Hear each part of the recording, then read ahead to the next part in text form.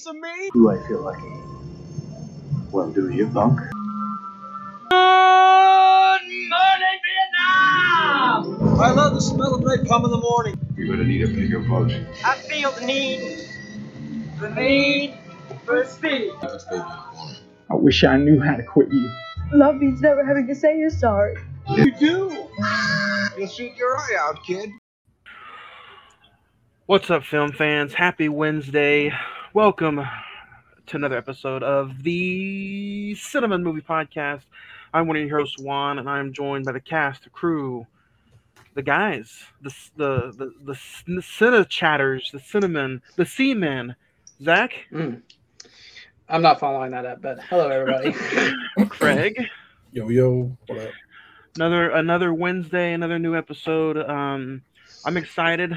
A new movie we're talking about today. We're getting ready to dig into John Wick Chapter 4.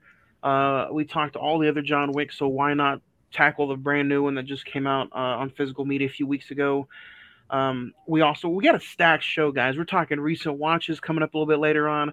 We got a brand new top 5, and then we're going to dig into the email bag, and we're going to have a great conversation about John Wick, Keanu Reeves, and everything. Get to it. But if you did not join us for last week's episode, hit us up on the social media and wherever you listen to podcasts at.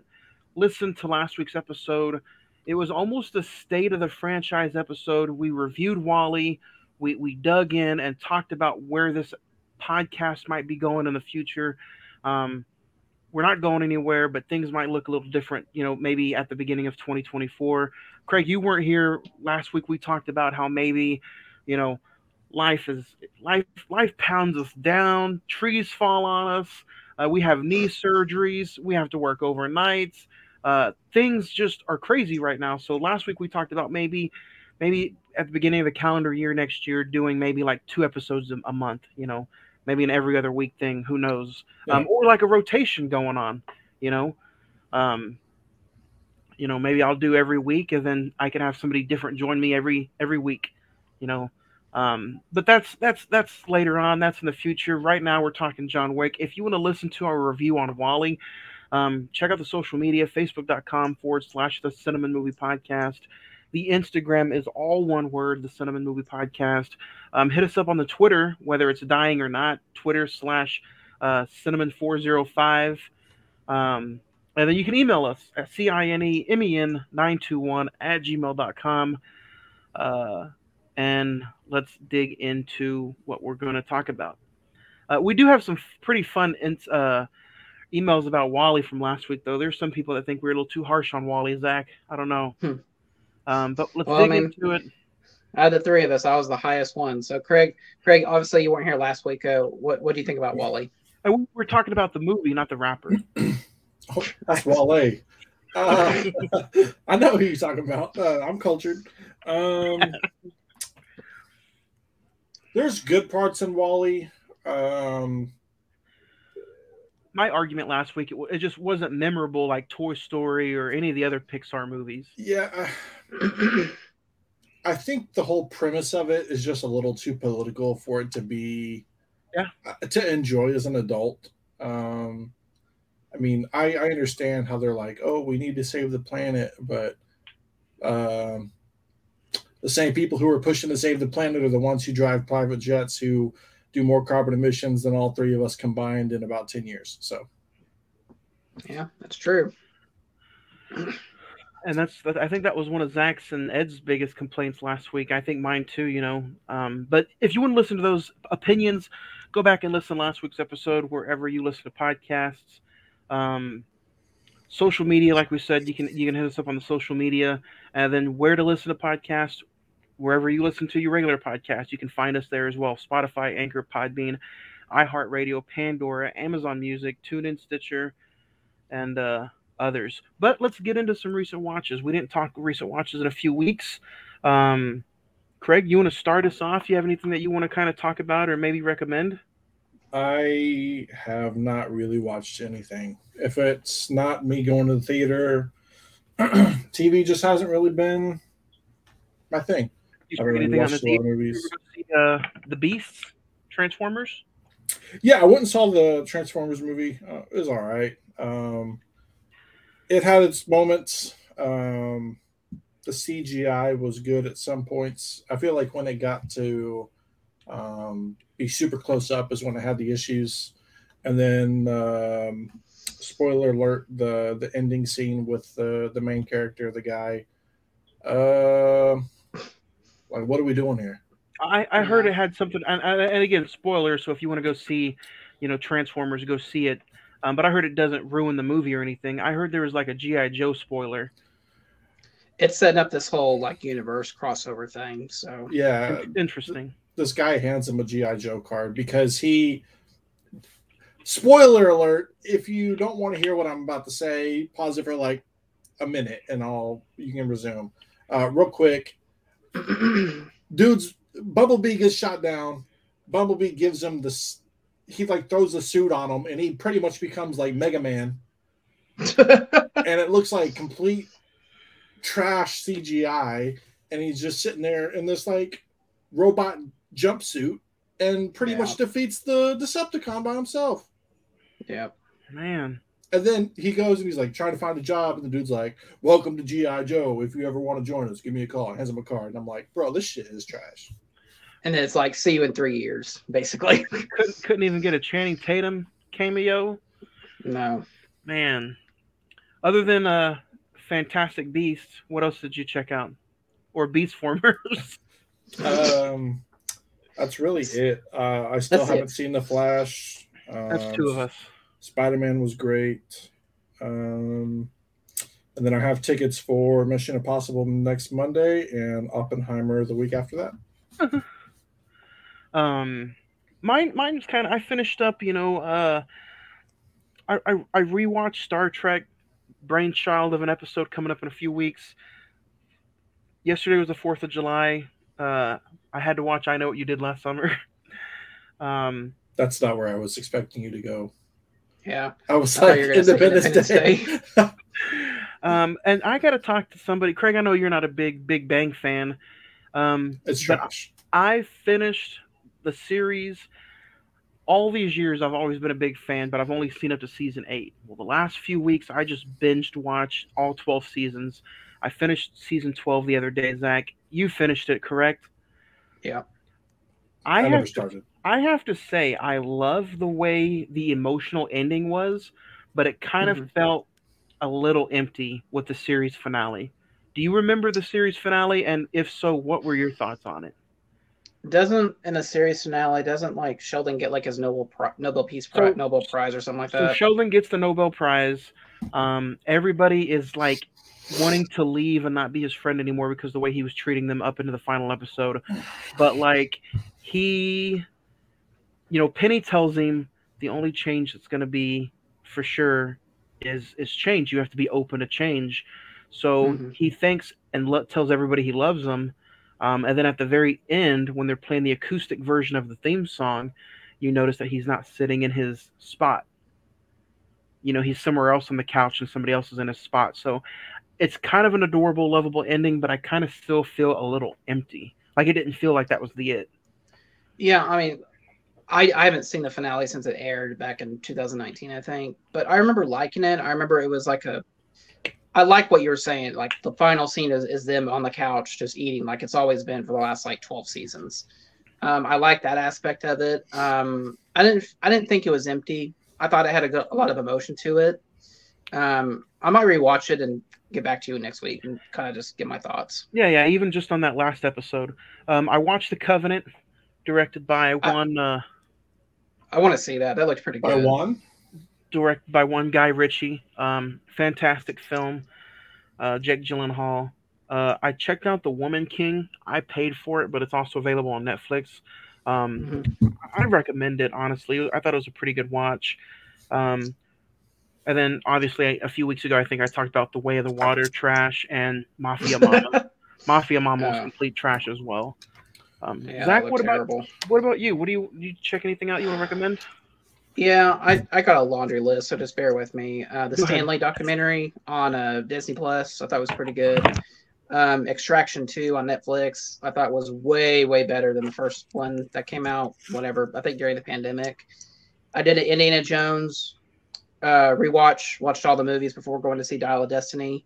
And Johnny, you'll be proud. I actually have a much more appreciation for Indiana Jones since rewatching them. So I'm on the okay. This is not so terrible. So, What do you this think of new Dial of one, Destiny? I'll just say it's missing the Spielberg touch. And when you watch it, you'll kind of understand what I'm talking about. Spielberg didn't direct this one? No, it's Then why James even make Mangold. it? I know. And it just felt it was too damn long. It's like 2 hours and 45 minutes. It's like, no, Oh my God. that does not need to be that long in a movie. But on the other side of the coin, Asteroid City, the new Wes Anderson movie, I thought was really good. No Hard Feelings with Jennifer Lawrence, I thought was excellent. And yesterday for July 4th, we went and saw this movie called Sound of Freedom. It's like one of those like church movies, but it was very well done. It's probably one of the better movies I've seen this year. It's basically about someone trying to stop child sex trafficking. Very, very powerful film. It's a real based on real events about a guy who has his team that goes out and saves children from child sex trafficking. Yep. I'm really not trying to do it as a joke, but Jesus saves kids. I mean, because it's just the actor who played Jesus in the Passion of the Christ. So, as I was pulling up social media, that poster from that movie actually popped up. So, got a lot of good reviews. If there's anything you could recommend anybody. Also, if somebody wants to go see Sound of Freedom, I think there's a website called soundoffreedom.com. Yeah, people are donating tickets. You can go and request tickets, and you can get free tickets for it. So definitely go support the movie. I mean, we are lucky we even saw it. Every damn showing yesterday was sold out. We went like at 9:00 in the morning at Harkins. It was almost sold out. So yeah, there's a big definitely go behind it. Yeah, definitely go check it out. It's well worth your money. And after a few weeks of absence, not only do we have a top 5 this week, but guys, we have a top 5 the next 3 weeks in a row. So let's kick this one off right.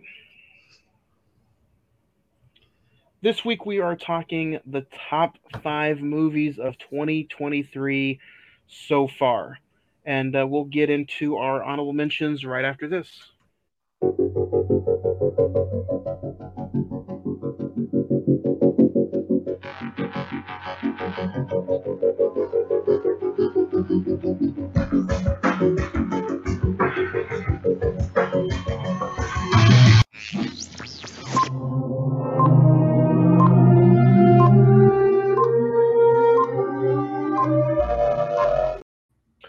All right, guys, top 5 movies of 2023 so far. I'm going to rapid fire through my honorable mentions. Knock at the Cabin, Guardians of the Galaxy Volume 3, Pope's Exorcist, and Scream 6. Anybody else have any honorable mentions? Yeah, I'm going to do Extraction 2 on Netflix. Just previously talked about Sound of Freedom, and my official honorable mention, Guardians of the Galaxy Volume 3. Nice. I'll jump into my number 5 right off the bat. It's going to be the Super Mario Brothers movie. I think as an animated film, this hits on all cylinders. It has an aspect of real life. It places your movie characters exactly where you probably want them to be, and it does everything in an hour and 28 minutes. It's funny, action-packed, it's memorable, and it leaves you wanting more. And it was a great story. So number 5 for me is going to be the Super Mario Brothers movie. Zach, what about you? What's number 5? And to add on to that, great voice cast. I thought everyone I thought was casted well in their roles. What? Mario left something to be desired. It was okay. I think Donkey Kong and Bowser were a lot better than I thought they were going to be. Yeah, I thought Jack Black really stole the show for sure. My number 5 is going to be Creed 3. Came out early March. All three of me, Craig, and Ed were really high on it. When we got out of the theater, I thought it was a great transition from the mentor of Rocky to Adonis Creed to Creed doing his own thing. The addition of Jonathan Majors was awesome, and I really thought it was a good ending to that character. But I'm pretty sure I think there's a Creed 4 that's going to happen. But I thought Michael B. Jordan was awesome as the director. I thought he really understood the character and where it was supposed to go. So, well worth mentioning for a top 5. Creed 3. Craig, number 5 for you. Yeah, my number 5. I'm gonna split. I got a 5A, 5B. Transformers and Scream 6. I feel like I haven't seen many movies this year. Both of them were good. I feel like Transformers kind of let me down at the end, even though I had fun watching it and it was enjoyable. And then Scream 6 was a pleasant surprise that I honestly didn't see coming in my watches this year. So that's my number 5. Number 4 for me, Zach, you just mentioned it. You touched on it. Creed 3 is my number 4. Solid film. And you know what? By all means, all these movies I'm talking about, none of them are 10s for me. So far, there have been no 10s this year for me out of going to the movie theaters. I hope that changes with Mission Impossible so far. But so far, none of them are 10s. Number 4 is Creed 3. For everything you hit on, Zach. The story between the two just felt rushed. I kind of wish there was a little bit more meat and potatoes between the two main characters, but it is what it is. So never say never in the Rocky franchise. So number 4 for me is Creed 3. Zach, number 4 for you? Number 4, still in theaters right now, had in my recent watches, is No Hard Feelings, starring one Miss Jennifer Lawrence. Really enjoyed this. When I walked out of it, I really thought, wow, we hadn't had like a raunchy sex comedy in quite some time, and actually one that was done good. And it was really nice to see that, wow, those movies can still be made. I know Joyride comes out this week, and I've heard really good things about that one as well. Jennifer Lawrence was awesome. I really didn't know that she could do a comedic performance like that. And even her co-star, Andrew Barth Feldman, they both had really good chemistry, and I thought the story's a little predictable, just given what the movie's about. But I really enjoyed it. I thought it was well worth the money, and maybe one day we'll talk about it. No, they do not fall in love, actually. So not that predictable, then, Zach. Well, when you watch it, you'll see. So that's my number 4. Craig, number 4 for me, following up with Johnny, Creed 3. Like you guys said, the cast was there, the score was there, the music was there. A lot of the scenes were there. Some of the ideas and thoughts behind what Michael B. Jordan decided to put on screen. But like you said, it was just the story kind of felt rushed. It felt like they didn't really put it all together as well as it could have been. So it's my number 4. Number 3 for me, which might come to some shock to people, but I had a hell of a good time watching this movie. It was memorable, action, comedy, gore. Number 3 for me is Cocaine Bear. I absolutely loved it. You know, the cast was funny. The guy who plays Solo is one of the main characters in the movie. He's a funny cat. You also get the last performance from Ray Liotta in the movie. And it's based off of a true fun story. So, and it was quick. It was in and it was out. You're fast, hour and 40 minutes. And like I said, it was memorable and it was a good time watching it. So it's on Peacock, so go check it out. Number 3 for me is Cocaine Bear. Zach, number 3 for you? Number 3, still in the theaters right now. I wasn't on the episode with you guys. Spider-Man Across the Spider-Verse, fantastic movie. I think it was 10 times the movie. The second one was. I kind of fall in between you guys. I think Johnny gave it 8. Craig, you gave it a 10. I'm giving it a 9. I thought the animation was beautiful, like very pastel colors. Just and each multiverse had its own kind of coloration and animation to it, which I thought was brilliantly well done. The voice cast was great, especially Haley Steinfeld. I thought she really delivered the emotion in this movie with Gwen. And it really, when the movie ended, I was like, damn it, I got to wait 9 months for the finale of this. I mean, it was really, I thought it was a good cliffhanger for the been film. pushed out, from what I heard. Yeah. Is it not coming out in March anymore? No. I heard because of the screenwriters thing that's getting blocked out some more. Oh, lovely. It's not even in pre-production. Great. Well, that's my number 4. That's my number 3 for right now, Across the Spider-Verse. So, my number 3. My number 3 is John Wick 4. I'll talk about it a little bit more during today's episode. It gives you the same thing it gives you in the other 3. So we'll get into it. Number 2 for me is this tie. Honestly, 1B is going to be Spider-Man Across the Spider-Verse, and my true number 2 is going to be Tetris. Fun film, Apple TV Plus.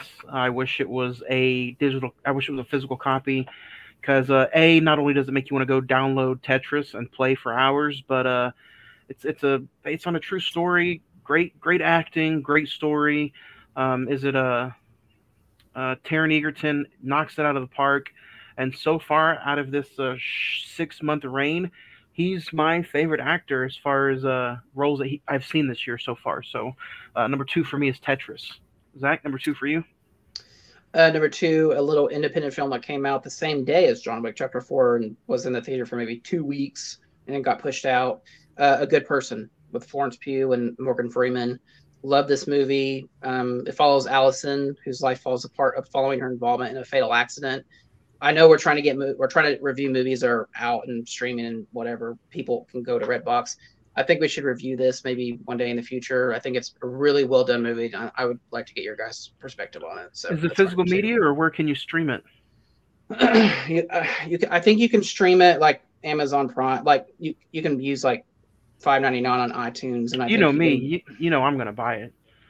You can get it on Amazon. You can buy the Blu-ray there. So, and it has a digital copy if you want to put it on Vudu. I just think it's a really well directed, well acted, moral story about just having to put your life back together. And I thought, I'd like to review it one day. So yeah, Craig, number 2 for you.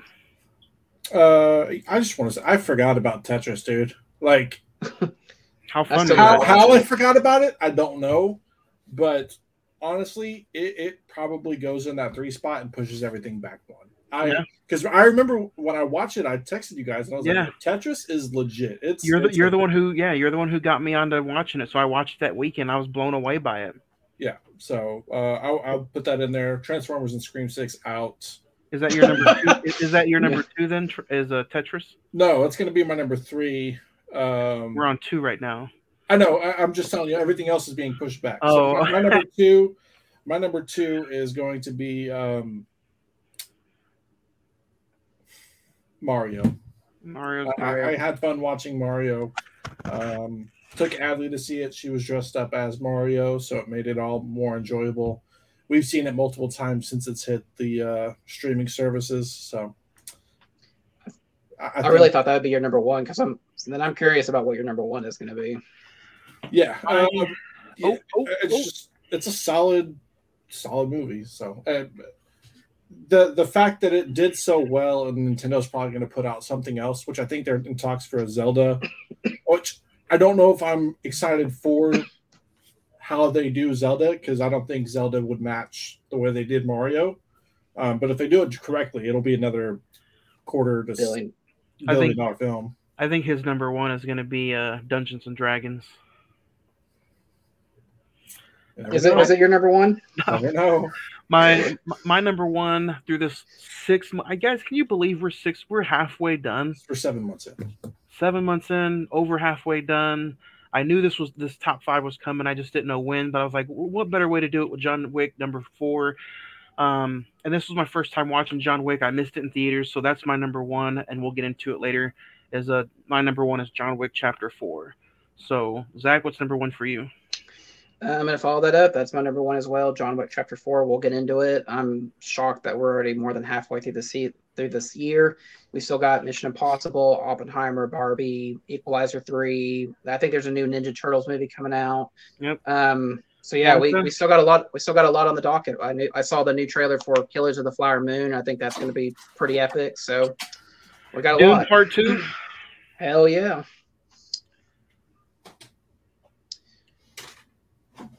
When you're ready, Craig.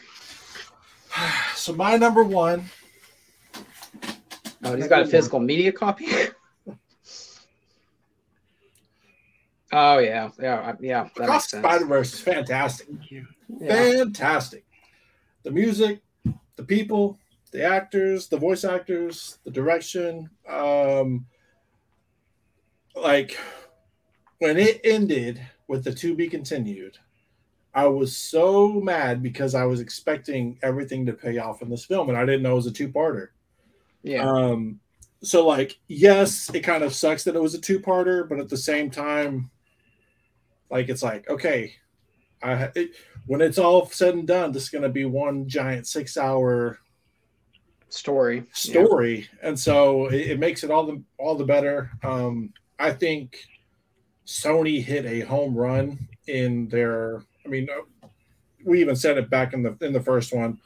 They hit a home run with the art direction of this, making it comic book related, adding all of the cameos in this one.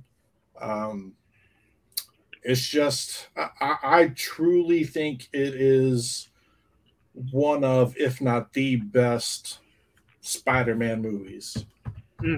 So yeah, I would agree. And I remember when it came out, it was just like people were comparing it to like The Dark Knight and Empire Strikes Back of like sequels, like the second film in a franchise. I was like, all right, stop. But yeah, it really is. Like I think it pissed people off that it is a cliffhanger, but I think the way they set the puzzle pieces up of how it's going to be resolved, it really makes people excited. So yeah, no, like, because it's like it ends with him being in a different universe, seeing another Miles whose dad had already died. So and I was just like, okay, we about to get into the real stuff here. And then it's like, no, you're going to wait. Gotta wait on that. So I was super, super upset leaving the theater. But the more I thought about it, I'm like, I get a whole nother chance to go experience this again. You get a whole nother chapter in the Miles Morales story. Yeah. Yep. So that's kind of it sucked at the time, but being able to go and experience the whole kind of story again, that's something you search for when you go to the movies. You want that experience where you're excited, you experience all the range of emotions in a film, and then to be able to go and do it again, it's gonna be awesome. So speaking of range of emotion, guys, the next few weeks, next week we are going to be talking about our top 5 movies that we're most looking forward to for the rest of the year. And then the week after that, we will be talking about our worst movies of 2023 so far. So get those ready for the next coming weeks. But now let's dig into John Wick Chapter 4.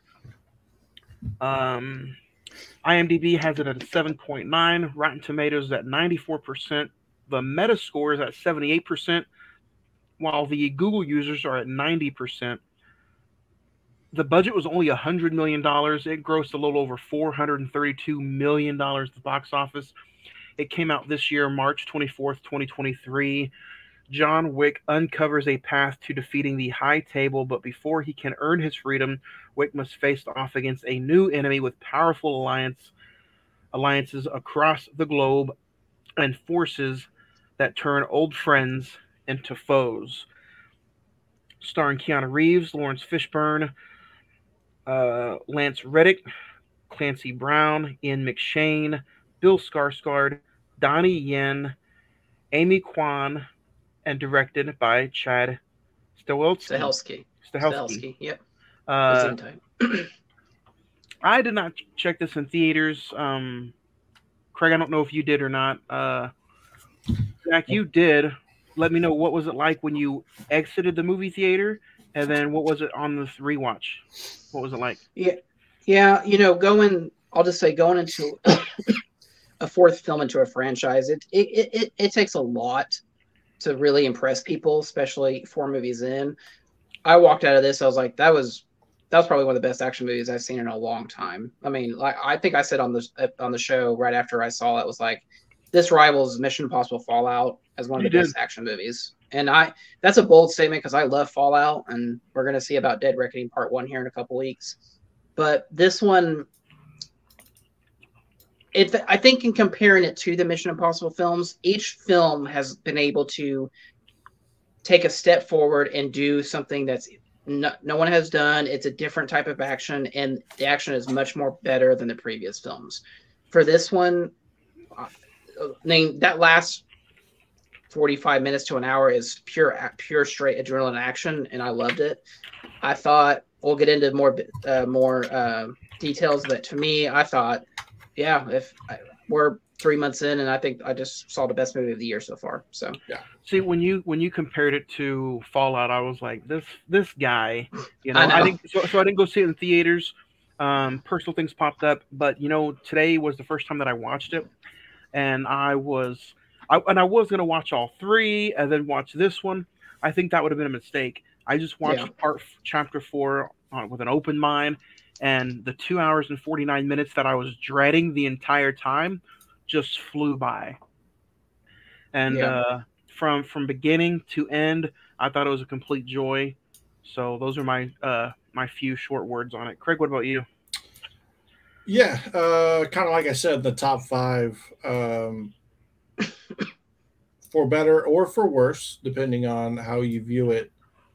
It's more of just what you get in 1 through 3. It's nonstop action. It's Keanu Reeves doing what he does.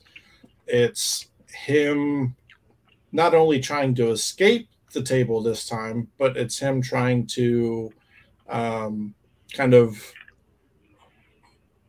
take out the hand that reached out to want to take out John Wick. So since nobody else could, obviously. So yeah. I watching it was, like you said, Johnny, the 2.5 to 3 hours was, you were like, man, this is going to be a long movie, because you're like, it's just going to be probably the same stuff as everything else. But the way that they kind of break it up and layer the film, even though it's the same stuff, it's layered in different ways. And so you get all of what you paid for, but it's also different at the same time. Yeah, I would agree with that. And the fact that, this movie opens up, I'll just say, when the Bowery King, Lawrence Fishburne's character is like doing his speech, and it keeps cutting back to John hitting that board. In the theater, you could actually feel the theater vibrate. It was like the sound mix was so high on that. It was just like, damn, okay, so we're in for something different. And what do you guys think? I guess starting off with, what do you think about the villain, the Marquis Vincent, played by Bill Skarsgård, obviously best known for Pennywise? Let me get your guys' thoughts first, and I'll chime in. I personally was hoping for more screen time. So you like him as the villain? I did. He was, but he was one of those, like the screen time wasn't really needed, but whenever the screen was on him, it was important. Yeah. So I just wish I got to see a little bit more of him. Seeing him, I envision him as a Bond villain. Yeah. In the future. Yeah. I think that he is able to be one of those proper attired, very evil, very able to control things behind the scenes without needing to be done. And I would assume, being a Bond villain, he would have to have some combat hand to hand or whatever. But I think he's one of those actors that really would take it seriously and be able to fulfill that. Like I said, I just think he could be a Bond villain in the future. So that's good. Yeah, I agree. And I feel like he was very, very strong two out of the three quarters of the movie way in. I thought he was very threatening. I thought he could just, obviously, he could take anyone out left and right. I just, in my personal opinion, we can get into it when we get to that, I just felt he turned into like a bitch of a character, hiring all these goons to try to take out John Wick, getting close to the duel time. But overall, I thought his performance was really good, and I agree with you, Craig. I could totally see him playing a Bond villain in the future. Yeah, but I mean, I feel like they made it to be that way because he's in a position of power. Yeah. Which how we got there, it's not really told, I don't think. But he's the person playing chess. He's not the chess piece. He doesn't have to get his hands dirty. Yeah. Right. Yeah, that's a good way of saying it. Speaking of getting your hands dirty, I have to say, almost every movie, Keanu Reeves is like the main guy you keep your eyes on. You can't wait for him to get on screen. I was like that with Donnie Yen this time around. Oh my God. Yeah. Donnie Yen was absolutely amazing. When I first saw him casted in this movie, I was like, geez, I can't wait to see it. Yeah. And then he steals the show. And I want to bring up the scene 45 minutes into the movie, John versus Kane. And I want to bring up Fallout. That reminded me of the Tom Cruise, Henry Cavill bathroom fight, where it was hard hitting, fast paced, and you felt every punch.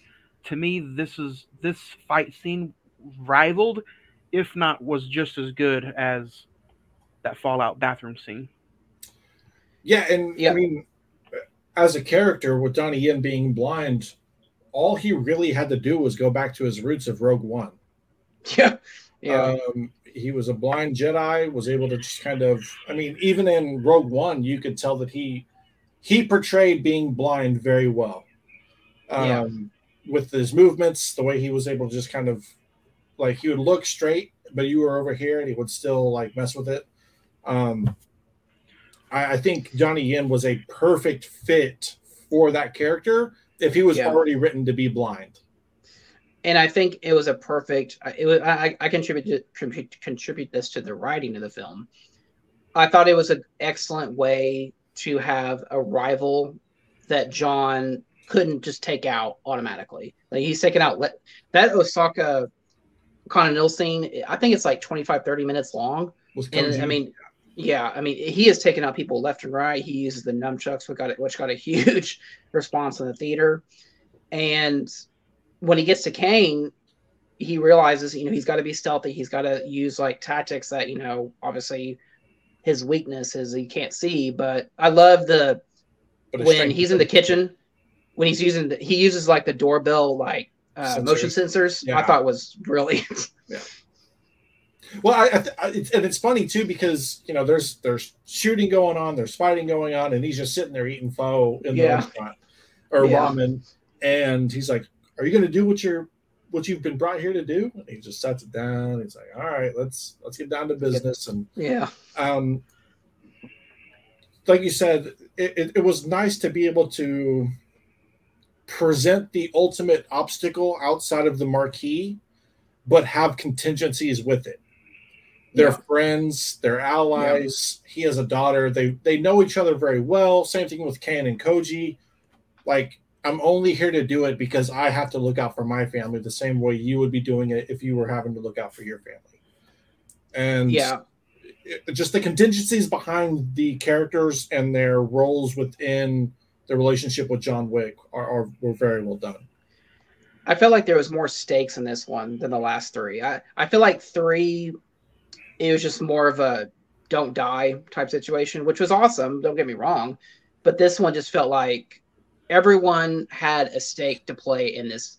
All the characters had a stake to play, whether it be John Wick, Kane, even Nobody. It felt like Winston, it was the final chapter. Yeah, well, we'll get into that. But yeah, I agree with that.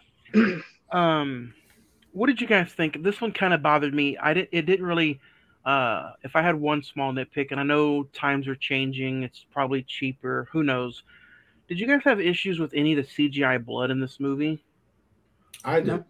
To me, it just kind of really splatted out and caught my eye. I don't know if it's just because I paid more attention this time around, but I don't know. I had an issue with the CGI blood, and I'm like, I'm used to just like the first one. The first one felt like a real indie film. I don't know if you guys, but it seems like they just get bigger and bigger. The budget gets bigger, but I don't know.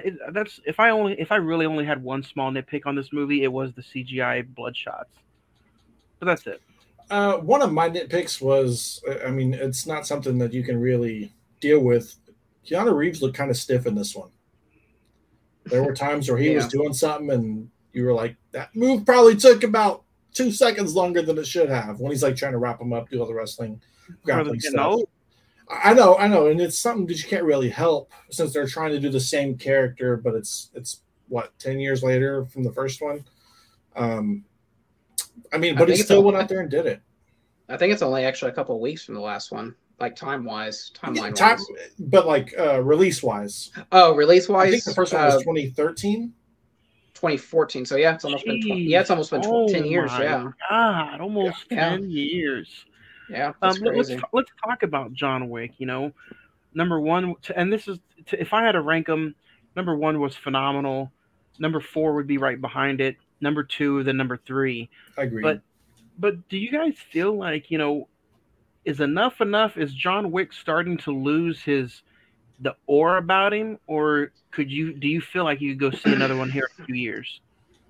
The way this movie is set up and the way this movie ends, I thought was a perfect way to wrap up the whole story. I don't think you needed a 5th one. If you want to do spin-offs, like I know next year we're getting Ballerina with Ana de Armas. It is set between chapter 3 and 4. That's fine. The Continental, which is going to be a Peacock show later this year, that's fine. I just don't think you need to do Keanu Reeves, John Wick, because I think that story is done. If you want to do spin-offs, explore more of the mythology of the universe, that's fine with me. Yeah. But that's just my 2 cents about it. I think even maybe following Nobody and Donnie Yen, in their roles of maybe even trying to further the takedown of the table, or other marquees to completely undermine the table because they feel like maybe the tables they've stretched out their reach too far, and like what was a perfect ecosystem has now become more of a hierarchy. Yeah.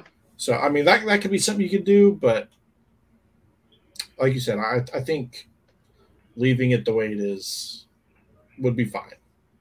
This movie really did feel like a Fallout chapter, like to me, with it being like 250. There was no time to breathe, but it was a good no time to breathe. There was not a time where I was looking at my phone wanting it to end. I don't know. It seems like the more things happen like this, it kind of just reimburses us. Hey, these action movies, even though they get some flack sometimes, like action movies nowadays, that's what's keeping the movie business alive. Yeah, I was going to say, you can thank Tom Cruise for this, I think. But movies like John Wick Chapter 4, you know, they're breathing because of the groundwork I think Mission Impossible laid down.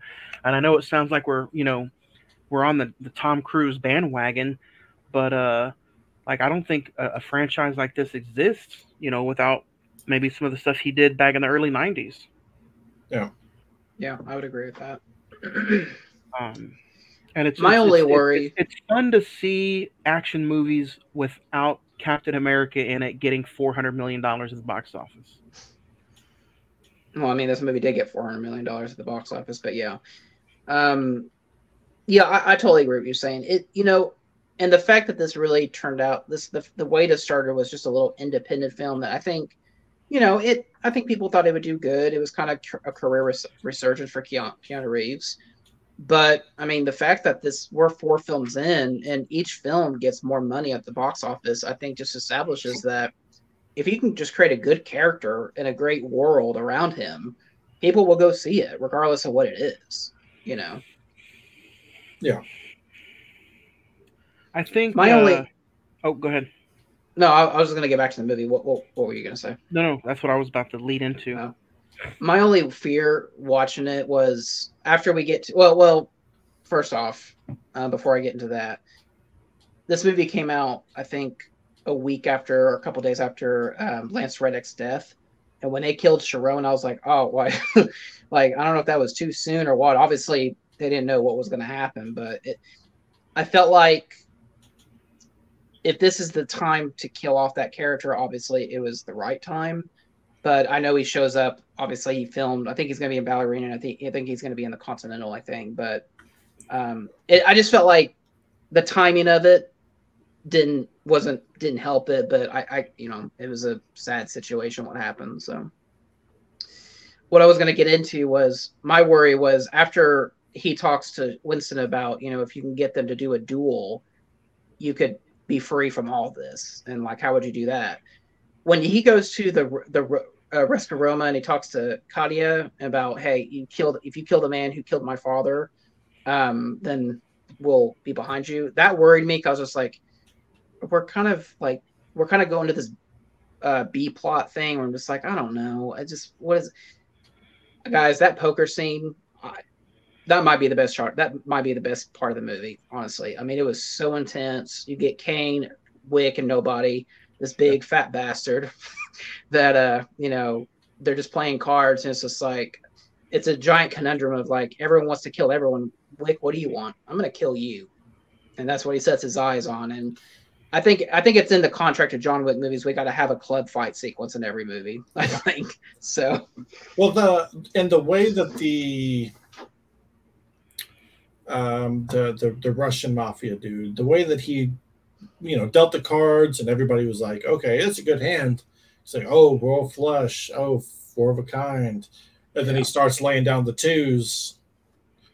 And he's like, everybody thinks they have the winning hand, but it's always, it's always me. I set it up to be this way. So and then he slices the guy's neck with the card. The card, yeah.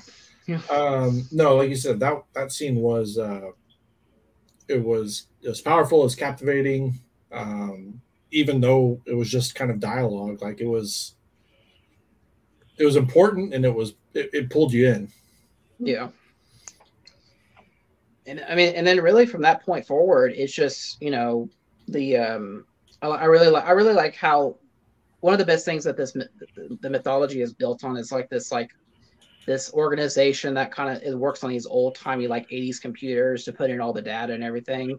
And the radio station's on top of the Eiffel Tower, which I thought was a really cool kind of a characterization of the world, I guess. And then from that point forward, it's just them trying to kill John Wick and him trying to get to the duel sequence, get to the duel location on time. What'd you guys think of the shootout in the middle of traffic? Oh, I loved it. I can't tell I don't know if that's the best action sequence or the building sequence where it's shot from top to bottom and he's just moving from room to room, taking guys out. Yeah. When I was watching the street sequence, I was like, this is going to be my favorite scene. Yeah. And then I got to the building and I was like, well, I don't know, because you don't ever really see scenes shot like that. The way that it's, he's moving through a maze. He's got the dragon breath shotgun. Yeah. And obviously, I don't think you could have made the dragon breath shotgun seem as lethal in a behind the back shot. But from up top, the way that it was shot, it made it seem like it was more lethal than it was. Or it made it seem the most lethal that it could have been. So I think that variation of shot was very genius. And I liked how nobody I think that character is interesting in the fact that I think he is obsessed with John Wick. He has his little notebook and he's keeping tabs of how much the ransom, not the ransom, but the total is going up for his killing. And it gets to the point where, he could have killed Wick right then and there, but, goes back to a dog. And I think if he had let the main marquee guy kill the dog, I think he would have taken him out right there. But I think he earned the respect of nobody when he saved the dog. Yeah, it's like you took the gun off of me to save my, I don't want to say ally, but partner in saving the dog. So I think at that point it became, okay, an eye for an eye, essentially. Yeah. something else was cool even before all the action was the meeting of like I just call it the building of the duel, where they're using like the metal cards where whoever had the highest card got to pick guns, pistols, location. I thought that was that's like one of the one of the coolest things about this film series is that they are able to use really cool, slick tech type of savvy things to talk about like mundane, we've seen that a billion times type stuff. Yeah. You know, It's like it's so simple, but the way that it's done is ingenious. yes. And then you got some new tech with John Wick. I think at one point he has like a flame gun. That's the Yeah. Dragon's Breath shotgun. Yeah, there you go. Yeah. And I'm just like, but you would think that it is like maybe out of whack or maybe a little too cartoonish, but the way he just does it and the way he has his, his face about him, it's just, he's like, who would you compare John Wick as a character wise to maybe like a 90s action hero? Like, I may be thinking maybe you can't even compare him to Rambo because they're just two different kind of. The only characters. thing I can think of is Clint Eastwood. Oh, Yeah. Where he's he's yeah. cool as the other side of the pillow, but he's deadly as can be. okay. That's a good comparison. Yeah. That is a good comparison. I was gonna say Rambo, but you're right, Johnny. Those are just two completely different characters. I think their methods of how to like solve a problem are kind of similar, but they come from two different backgrounds, I guess you would say. Yeah. Now this is different and unique. You could compare John Wick to maybe a Tom Clancy movie. What was one of those movies back in the 90s, like with Harrison Ford? Like Patriot Games. Patriots game. Yeah. Some of the maybe a character like that, to where he is an assassin, but it's kind. I don't know. Or maybe even the Bourne movies with Matt Damon. That kind of. I think yeah. that's as similar as you can get to that type of situation. Yeah. And then probably the one scene that I think really cracked people up was the stairs when he got to the top, and then the guy just pushes him down and he could stop at any moment, but he just keeps going and going and going until he gets to the bottom. thought that was just a great scene.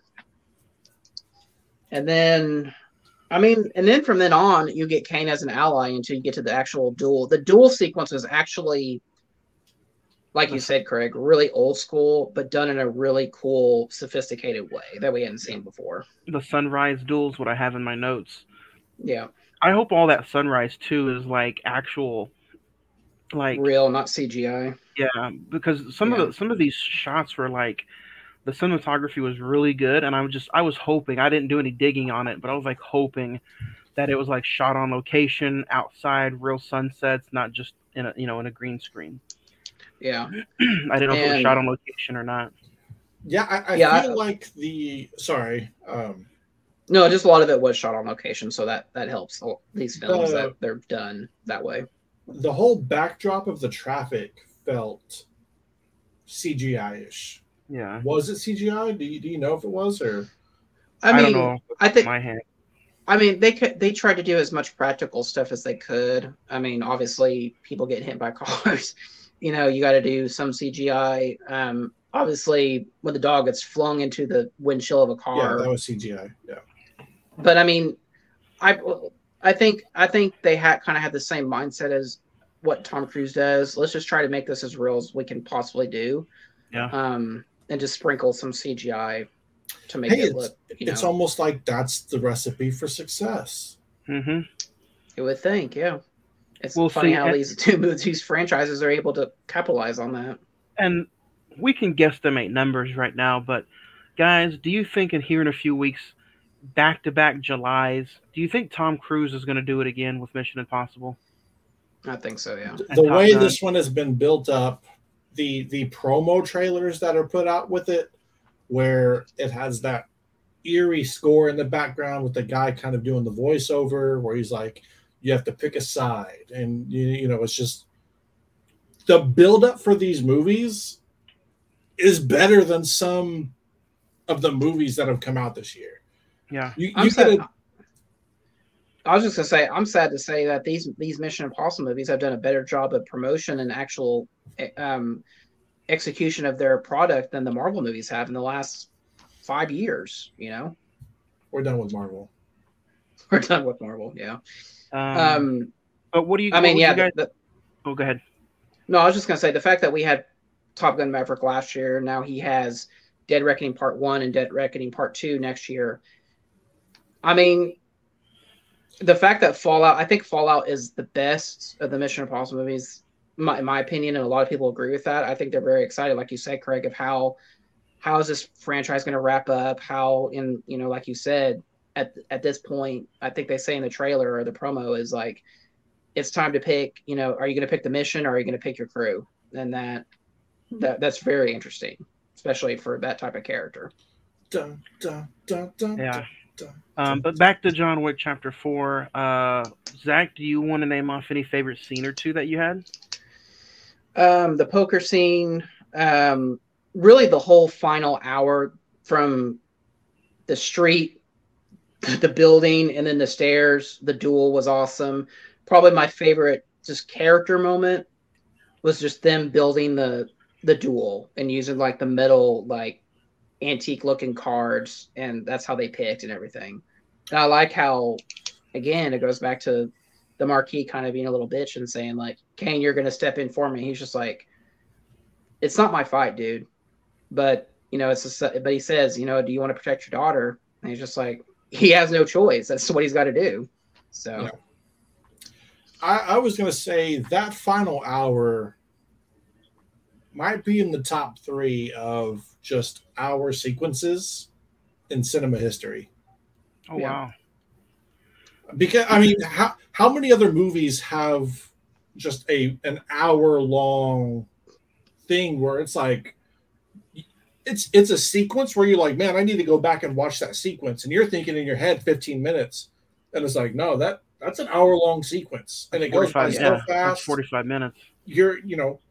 What comes to mind is maybe Endgame, where, they get to the thing and as soon as Thanos starts raining down on them, and that's an hour long. John Wick Chapter 4 could almost be put up on that pedestal and compared to maybe like Saving Private Ryan.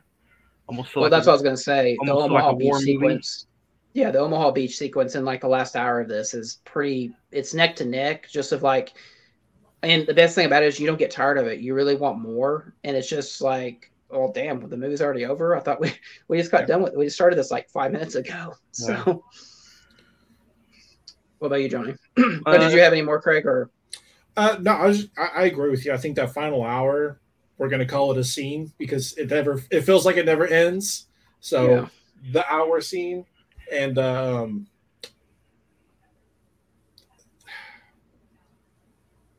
probably just the poker scene, like you said. Those are the 2 most memorable for me. And something else about that last hour. I'm sorry, Johnny.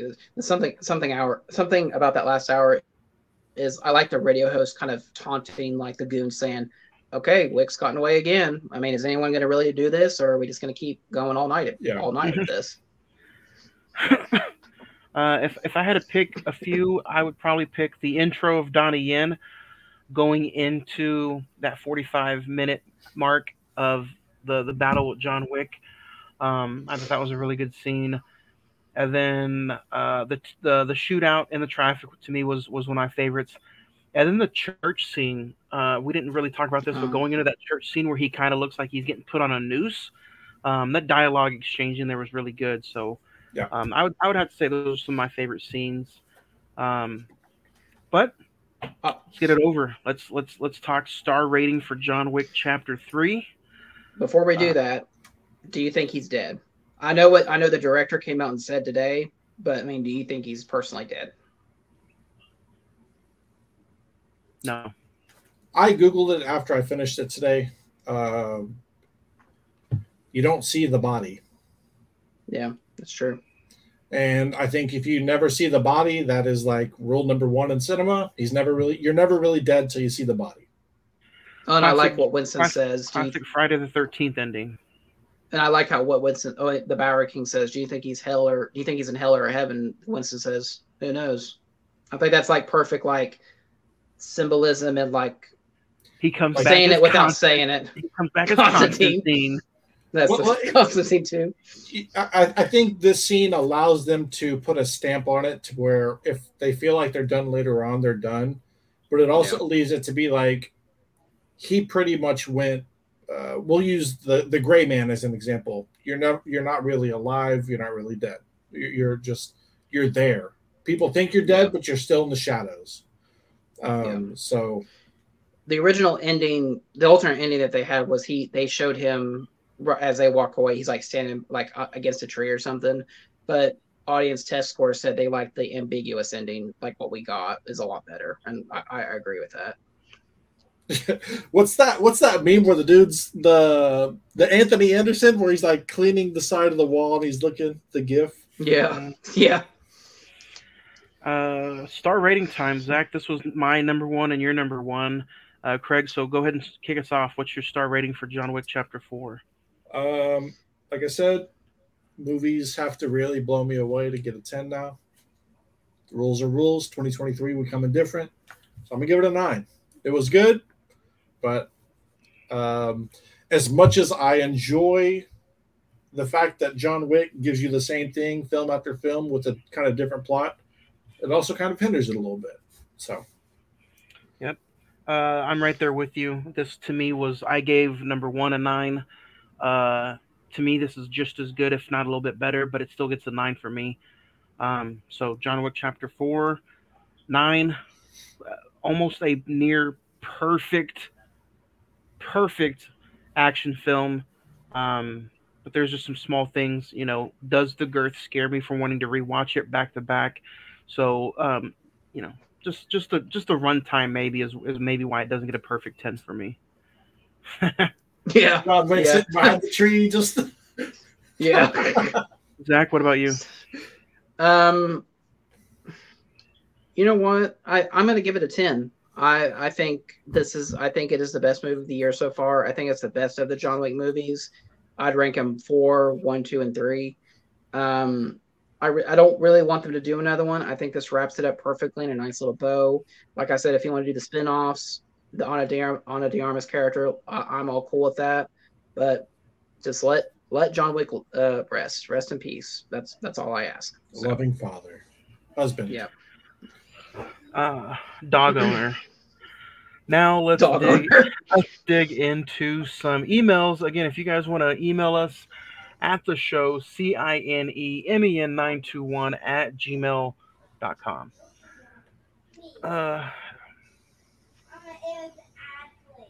Henry says John Wick as a franchise is overrated. This was the best film in the franchise, and it took 3 hours.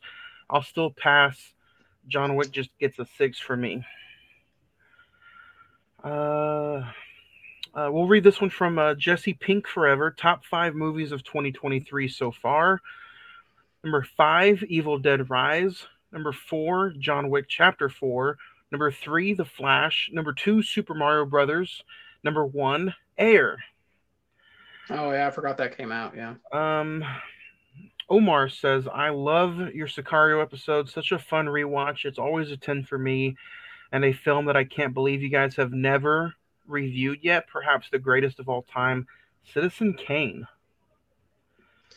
I don't know if I can do Citizen Kane. That was the episode where we did our top 5 movies we can't believe we haven't done yet. James says, John Wick Chapter 4 was good, but some characters didn't make sense to me, and it was a little too long. 7 stars. Sam G69 says, I think The Flash is super underrated. I've definitely seen worse, but I cannot believe it's getting all this negative attention. It's a 7 for me, and I enjoyed you guys' review. Keep it up. I listen every week. Flash got a 7. What was your rating on it, Zach? I gave it a 7 as well. What I think he gave it a 9. So, I didn't see it yet. So I think I'm just going to have to wait for the Blu-ray.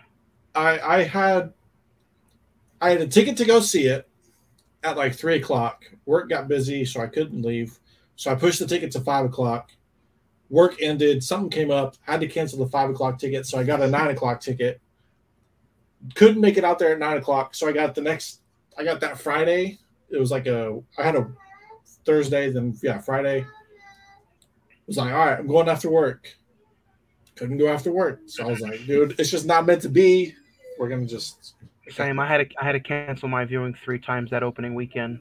Yeah, I had probably 4 or 5 tickets and showtimes ready to go too, and I just couldn't make any one of them. It hits digital next week, and I'm sure the Blu-ray follows the first week of August. So, Probably. Lawrence says my top 5 movies of 2023 so far.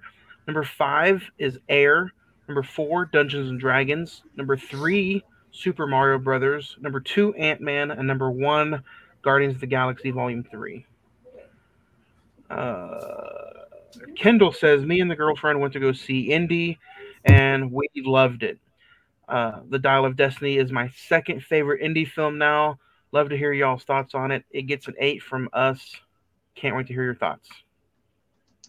Yeah, I think I'd give it a 7. If I had to rank them, I'd probably put Raiders, Raiders, Last Crusade, Temple. I'm going to get some flack. Crystal Skull, and then Dial of Destiny. So you think Dial of Destiny is the worst one? Yeah. And maybe, I've only seen it once, but, it could change. Coco Chris says The Flash was decent. I wish we got more than we did, but overall, not terrible. Way better than Ant-Man, Black Panther. The Flash will get an 8 for me. A lot of love for The Flash. It really makes me want to see it. I've read nothing but negative on online, but all the emails so far are coming in positive. I saw a little scene and the CGI looked bad. Was the CGI that bad? I'll just say there's a whole opening sequence with babies, and you could tell. I mean, they didn't put a lot of money into this, to be honest. So they probably had it already, and in post production they were like, make it, but don't spend a lot of time on it because we're not sure what's going to happen. Where this is going to go. Yeah. So, Yuri says, I felt like there was a lot of hate in WALL-E last week. To me, it's an instant classic, an instant 10. Craig wasn't on the episode last week, but honestly, he opened it up really good at the beginning of this episode. That's kind of how I felt. I think, Zach, that's kind of how you felt too.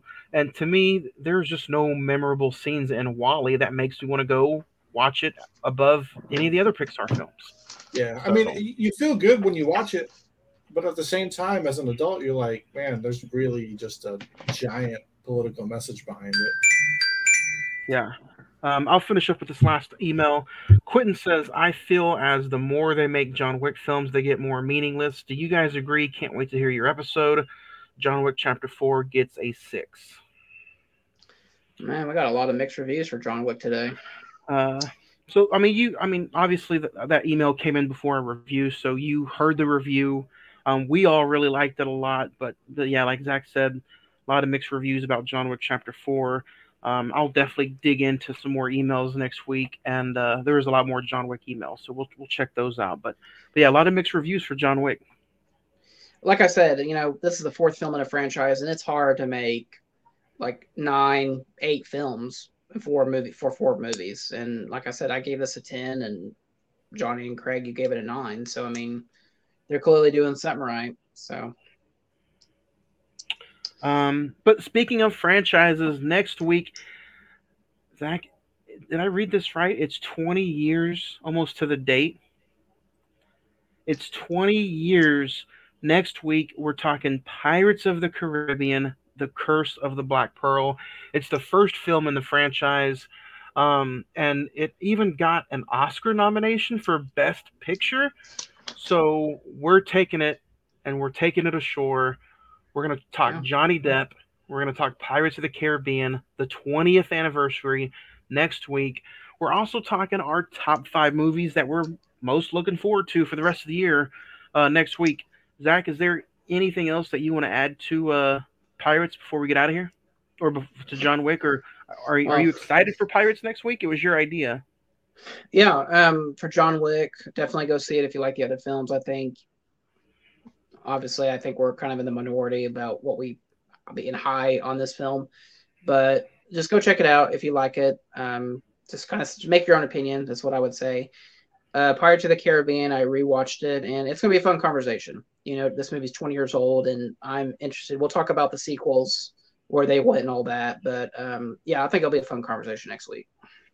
I think Craig's a little busy. We'll catch up with Craig next week when we talk Pirates of the Caribbean next week here on the podcast. But yeah, I'm excited. Johnny Depp, Pirates of the Caribbean 20th anniversary next week on another new episode of the Cinnamon Movie Podcast. Have a good week, guys. Thank you. Bye.